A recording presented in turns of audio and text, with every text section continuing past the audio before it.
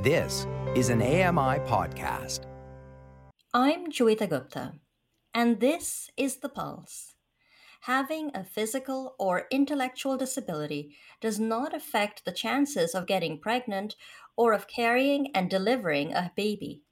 Many women with disabilities have smooth pregnancies and healthy babies. Yet, there is a marked absence of suitable care and knowledge, making the pregnancy journey challenging for women with disabilities. There may also be insufficient or inaccessible facilities for prenatal care or postpartum treatment. Research shows that women with disabilities are at greater risk for maternal morbidity or mortality compared to the general population. While this trend seems alarming, it is also an opening to have an honest conversation about the intersection of maternal health and disability. Today, we discuss disability and maternal health. It's time to put your finger on the pulse.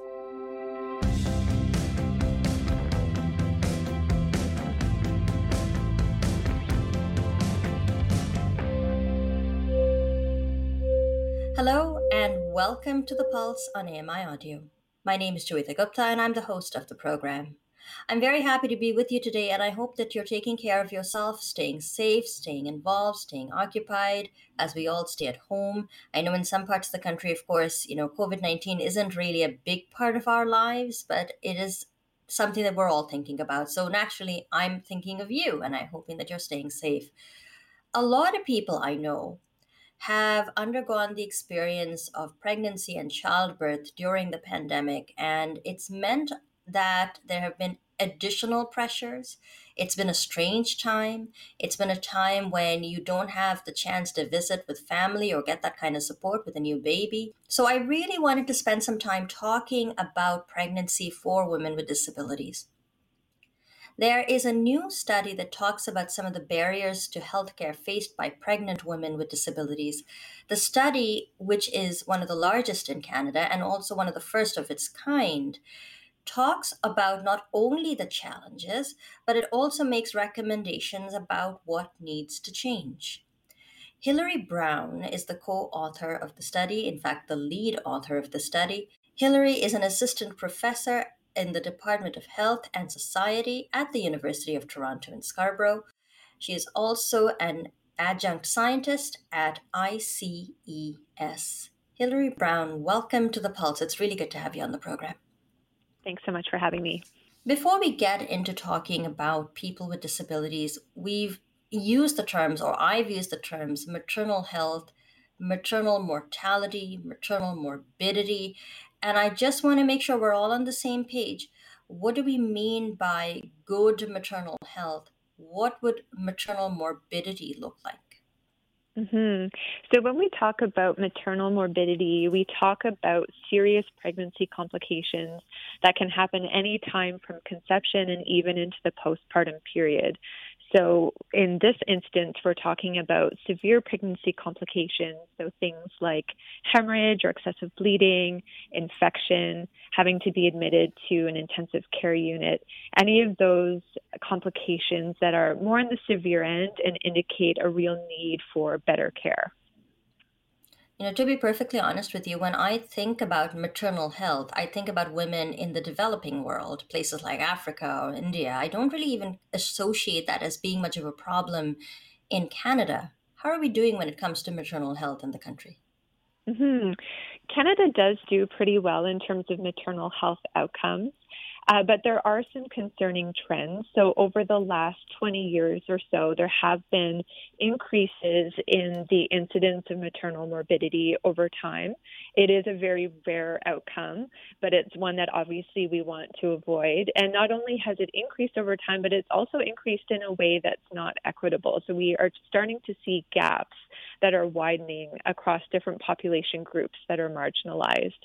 And so that's definitely something that needs to be addressed, even for outcomes that are more the exception than the rule. And those marginalized populations would include, but not be limited to, people with disabilities. And we will talk about them. I mean, that's the point of this conversation. But first, just tell me a little bit about the impacts of maternal health. I mean, obviously, it's detrimental to the mother. That goes without saying. But are there impacts that go beyond that, Hillary, for the family, for the community, for small children? What does the research tell us? Yeah, that's a really great way of thinking about it in terms of thinking not only about moms, but the impact on families and on communities more broadly, because that's exactly the issue that, if you imagine that there's a severe complication that happens during a delivery and mom has to spend some time, extra time in the hospital or perhaps in the intensive care unit, what that often means is that mom and baby are separated for a period of time. And that has important implications for families in terms of, a loss of that important time for bonding between mom and baby, for establishing breastfeeding and all those important pieces that new mothers want to be able to enjoy. And it also have implications for the health and well-being of the baby and the family more broadly.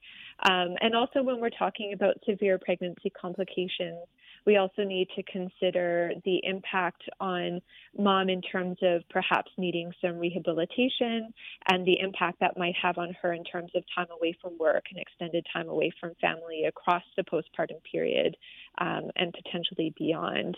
And again, I'll emphasize that these severe pregnancy outcomes are quite rare. We're talking about, around 1% of pregnancies that would be impacted by these things. But because they do have such a big impact on the family, they're very important to look at.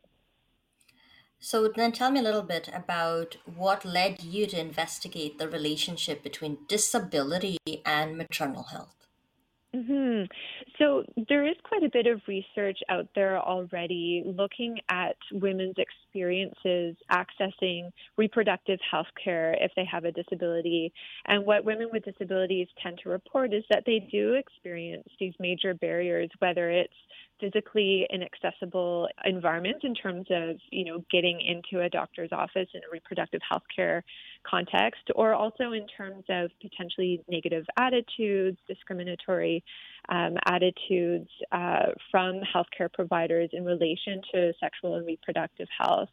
And there's been this growing body of research showing that that also applies to the pregnancy care experience specifically and not just reproductive health care broadly. So we knew that women had been reporting these barriers to good pregnancy care. And from the research more broadly, we know that good pregnancy care, of course, has an impact on pregnancy outcomes. And so we wanted really to be able to establish whether there were any disparities in maternal health outcomes between women with and without disabilities, so that we can start to tackle some of these things in terms of providing better care. I'm speaking to Hillary Brown, Assistant Professor at the Department of Health and Society at the University of Toronto in Scarborough and Adjunct Scientist at ICES. Hillary, what kinds of disabilities did you look at when you were conducting your research? Did you leave anybody out? We tried to be as broad as possible. So for this study, we were able to use data from ICES, which is the repository for all healthcare data in Ontario, Canada. And so we're able to look at the entire population of women who gave birth in a hospital in Ontario over the last 15 to 17 years or so. And in terms of looking at disability, we looked at women who had physical disabilities, we looked at intellectual and developmental disabilities, and we also looked at sensory disabilities, including blindness and women who were deaf or were hard of hearing. So we tried to be as broad as possible in terms of broadly capturing disabilities that could impact reproductive aged women. This could just be anecdotal, but I have heard said that women with disabilities were traditionally discouraged from getting pregnant. So I'm now led to ask you whether those numbers are on the rise and if women with disabilities are getting pregnant now at higher rates compared to before. Yeah, so we've looked at this actually with our Ontario population-based data, and we do see that the number of women with disabilities having babies is increasing slightly over time. And we estimate in our Ontario data that nearly 1 in 8 pregnancies are to a woman with some kind of disability. So I think that's a lot more common than some people would have previously, suggested. And so, again, that just goes to show the need for providing accessible pregnancy support for women. But certainly that's something that we often heard, especially for women with intellectual and developmental disabilities, for example, who have a long history of experiencing involuntary sterilization and that sort of thing. Even though that's no longer common in Canada, that's certainly in our history. But yes, we do see that rates of pregnancy have increased over time and are now not infrequent, certainly. Mhm. What can you tell us about your results? What did you actually find? So looking at maternal health outcomes, what we found is that women with disabilities do experience higher rates of maternal complications and severe maternal complications compared to women without disabilities. And again, these are rare outcomes, but what we see is that it's about double the rate in women with disabilities. So depending on the disability, it ranges from anywhere from about 2.1% of women to up to 3.5% of women with multiple disabilities experiencing these serious pregnancy complications compared to only about 1.7% of women without disabilities. So again, about double the rate of these rare adverse outcomes. And that's for any severe pregnancy complication. We also looked at maternal death, which fortunately is extremely rare in Canada. But what we do see is that there are about 14 maternal deaths per 100,000 births in women with disabilities, compared to only about 8 deaths per 100,000 births among women without disabilities. So again, about double the rate of a rare but extremely serious outcome. You acknowledge that the rates are low, and I think we're all glad to hear that. But even for women with disabilities, even if they are at heightened risk, even those numbers seem fairly low to me, anyways. Why was it important to conduct this research? I mean, are there implications for the system as a whole when we consider the vulnerabilities faced by women with disabilities? Yes, I think whenever we see disparities like this, even for rare outcomes, what these tell us is that there are avoidable adverse outcomes for women that could be avoided through better care. So even if it is a rare outcome, what can we do, to make that disparity go away and to make those numbers even lower? In an ideal world, of course, there would be no difference between women with and without disabilities in terms of their risks of these complications. So these numbers do suggest that more could be done to provide better care. And of course, these are just 2 examples of the types of outcomes that we can look at in maternal populations. There's room to also look at other sorts of pregnancy outcomes, which we'll be doing in the future as well. My name is Joeita Gupta, and with me is Hilary Brown, who is an assistant professor at the University of Toronto Scarborough in the Department of Health and Science, as well as an adjunct scientist at ICES. Hilary, one of the things I've heard is the disparity between women who have cesarean sections or compared to women who have vaginal births. I'm curious about whether there was a difference observed for women with disabilities as well, depending on the kind of delivery or the kind of birth they had.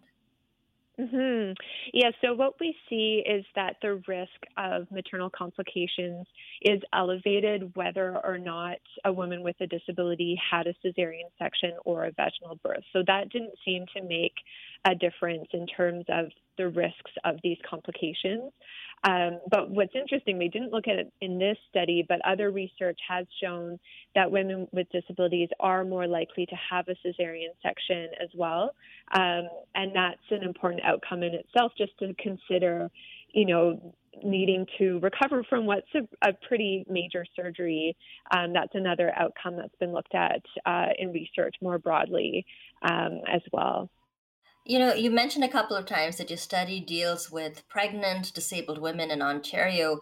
How confident would you be in expanding your findings around heightened risks for pregnant women with disabilities to other provinces in Canada? Do you think that the trends you're observing are indicative of a national trend, or is that a claim you'd be hesitant to make? I think we would expect to see similar sorts of outcomes. The research that we did is consistent with research from other countries, including the US, the United Kingdom, as well as Australia, albeit with smaller sample sizes than we have in our study. But certainly, since we see findings that are consistent globally in similar countries, I would expect to see similar findings in the different provinces within Canada as well. I've had some dealing with the public health unit here in Toronto, where I live, and they often conduct prenatal workshops for women to try and get them for immigrant women particularly, try and address some of the gaps that they might have to deal with in the healthcare system. I'm wondering about whether you have any thoughts about prenatal care for women with disabilities. Do we actually have approaches that are tailored to women with disabilities that can deal with the particularities of living with a disability and navigating the pregnancy journey? That's a really great question. So I think the answer to that is that accessible prenatal care is more the exception than the rule right now. Now, it's interesting that you mentioned Toronto, because in Toronto, we have this really great program at Sunnybrook Health Sciences Centre. It's the Accessible Pregnancy Care Clinic run by Dr. Anne Berndl, and it's been created specifically for the needs of women with physical disabilities, including spinal cord injuries, cerebral palsy, spina bifida, and a number of other disabilities. But they have a really neat approach in that they have accessible ultrasound machines, they have accessible delivery rooms. It's one of the first sort of programs of its kind in North America. And I think in answer to your question, it really speaks to the need to make that more widespread, to have that be how all pregnancy care clinics are set up. And for prenatal care specifically, I think it also speaks to the need to have programs and supports that are accessible and tailored to the needs of women with different needs. So whether it's a intellectual disability, physical disability, or what have you, that they can get the specific care that they require and that they want. So that certainly is one of the recommendations coming out of our study. One of the things I've often heard about in relation to healthcare in general is the disadvantage for rural communities where they don't have a lot of specialist services. And I would imagine that prenatal care and accessible facilities for pregnancy and delivery would count as specialist services. Do you feel that there is something to be said for sort of changing our thinking around how we treat these facilities and making sure that hospitals across Canada, including those in rural and remote settings, are able to accommodate people with disabilities? Because what happens too often is if you're a person with a disability or if you require something that's highly specialized, you often have to travel long distances to get those services, which can be a huge impediment to anyone, but I think especially to a pregnant woman with a disability. Absolutely. I think that's spot on. I think, as I said, this really speaks to the need just to make pregnancy care accessible regardless of where you live. And I think it also speaks to the need to provide better support and training for healthcare providers as well. We obviously were using big population-based data in this particular study, but we know from the literature more broadly that healthcare providers do report feeling unprepared for providing good pregnancy care to women with disabilities because often they receive very little disability-related training. And so they can sometimes be left scrambling, sort of wondering who they can talk to receive the support that they need to provide the very best care. So I think in addition to making spaces and programs accessible, we also need to focus on supporting healthcare providers in their own training and knowledge. I'm wondering if it is all about insufficient training or if part of the problem here might also be ableism or the stigma attached to women with disabilities getting pregnant in the first place. I think it's a bit of both, certainly. I think medical schools could do a lot more in terms of providing disability-related training in the context of not just pregnancy care, but obviously healthcare more broadly. But you're absolutely right. We unfortunately do still hear about negative attitudes towards sexuality and pregnancy from healthcare providers to women with disabilities.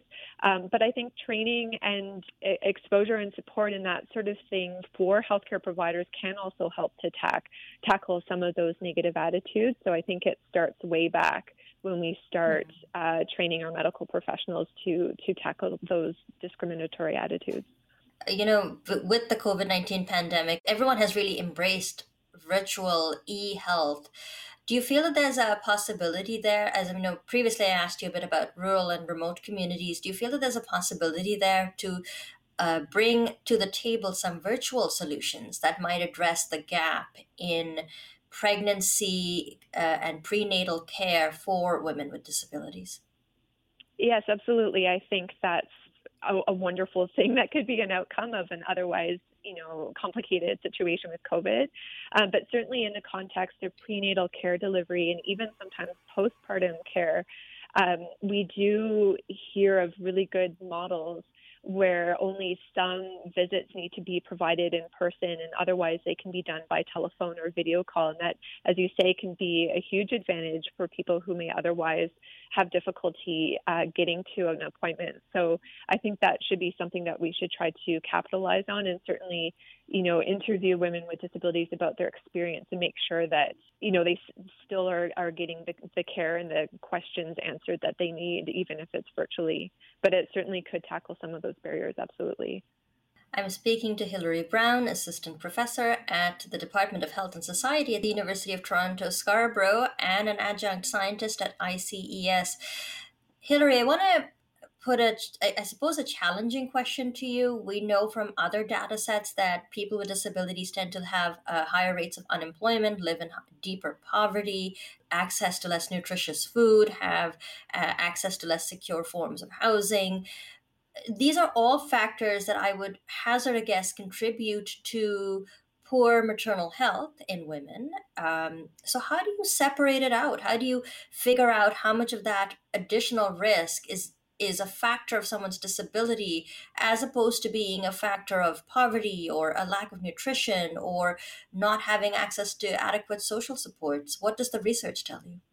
Mm-hmm. That's a great question. And I think one of the challenges for us is to be able to account for all of those social barriers. So with this particular study, we were able to account for an indicator of socioeconomic status, sort of a broad indicator of neighborhood level income. And certainly we do see that once we account for that, we do see a slight drop in the risk. The risk still does remain, but it is somewhat explained by factors like socioeconomic status.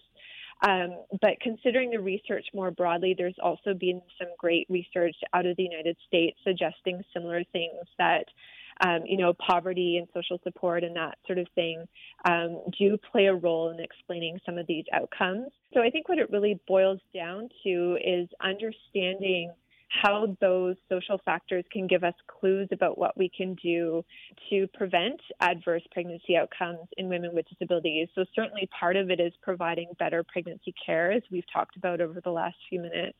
But it also relates, as you're suggesting, the need to tackle the social barriers more broadly that women with disabilities experience. Because as you say, they are known risk factors for poor pregnancy outcomes. And so if we can address some of those social barriers across someone's life course, then certainly that would have a positive impact on their maternal health as well. I go back to my earlier assumption about, women in developing countries sort of facing additional barriers to maternal health. I remember reading that racialized women, so Black women, women from racialized communities are again at higher risk of maternal complications and morbidity and mortality.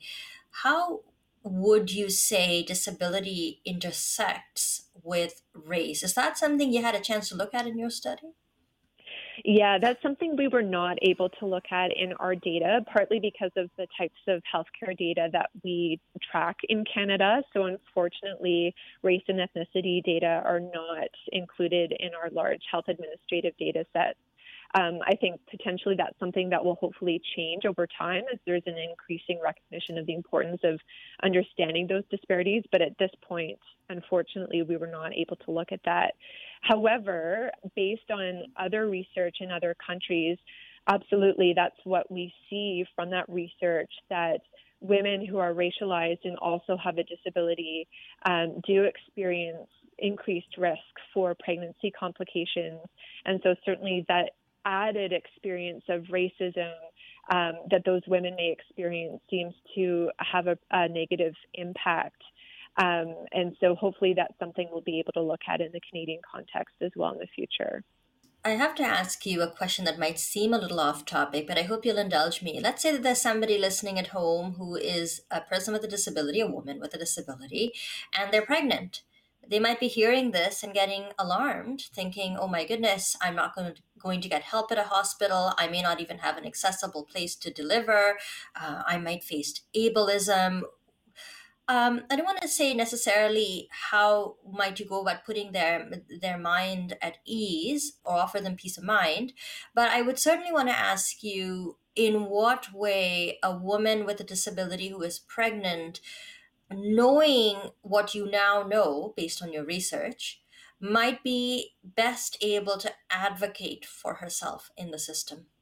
Mm-hmm. That's a really important point. And I think one thing I'd like to emphasize again is that in our data, again, these are rare outcomes. So, even though we see complications, severe complications in 3 out of every 100 women with disabilities, approximately, that means 97 out of 100 are not experiencing these negative outcomes. So let's remind ourselves, that these are rare complications. But to your point, I think it's a challenging question, and I think it underlines the importance of doing research like this so that healthcare providers are aware of the need to provide better care.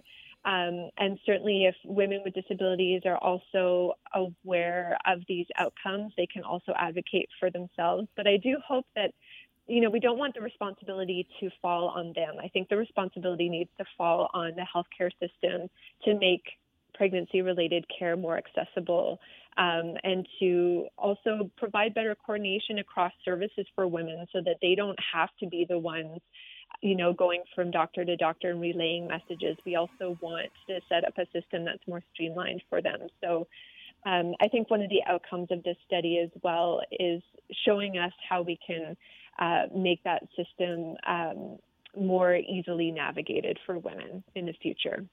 Oh, such an excellent conversation. Hilary Brown, thank you so much for being on the program today. Thank you so much for having me.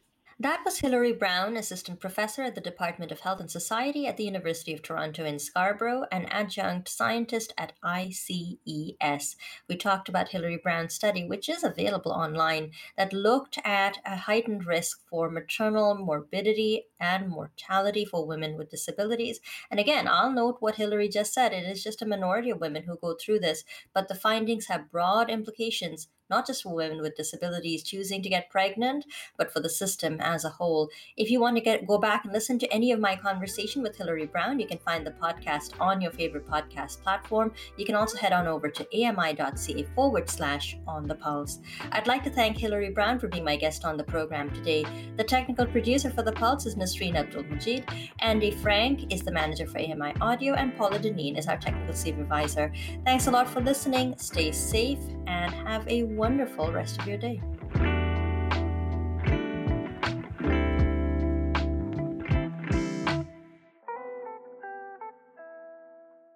This was an AMI podcast. For more accessible media, visit ami.ca.